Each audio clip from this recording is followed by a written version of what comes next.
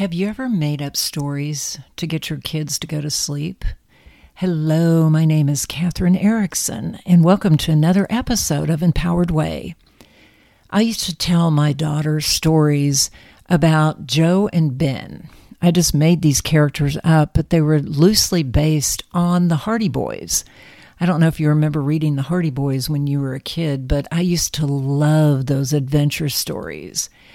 And every night, I would have to remember what I told her the night before and continue the story because about halfway through, she would fall asleep.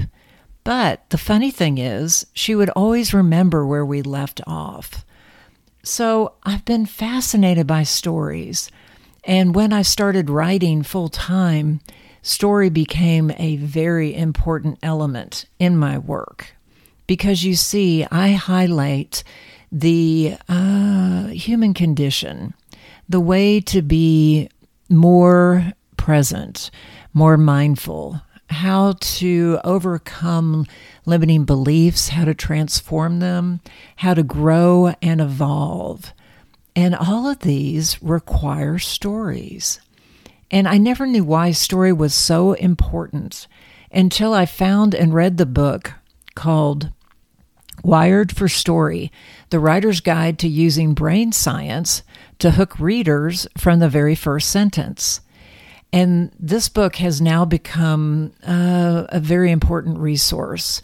It's by Lisa Cron, who is a story consultant.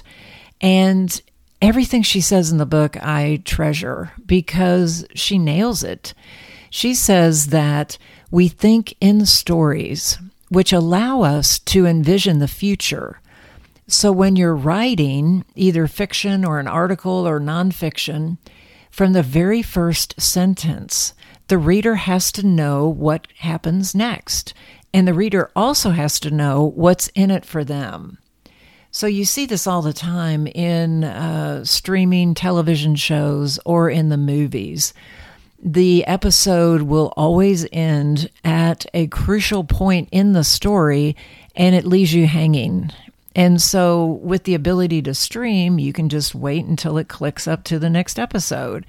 And unfortunately, that's one way to lose hours of your time if you really get caught up in the flow of the story and the characters and their development. But once you see how story is used in movies, television, and also in the media, it becomes very clear that is an important element for writers and storytellers to master. So what are two key concepts that every writer must use? Well, the story has to allow your reader or listener to experience intense or meaningful experiences without having to live them. So that might explain the popularity of crime shows. We don't want to be involved in a murder or know someone who's close to us who has been involved in a serious crime, but we'll watch it on television and maybe share those same feelings or reactions to the experience. The second thing that writers must be really good at is to have the story tie into the meaning of the article, because the reader is always asking the question, what's in it for me? WIIFM, what's in it for me? And when you can keep the reader's what's in it for me in the back of your mind as you're using stories to illustrate a point, you will be successful. So one of the authors I follow is Michael Thompson, and he used to be on Medium. I don't believe he is anymore, but I share one of his best articles that I think just blew me away. And I hope you had the same impression, but it's about what a very famous musician did to help another student. And the way he tells the story, you can't put it down.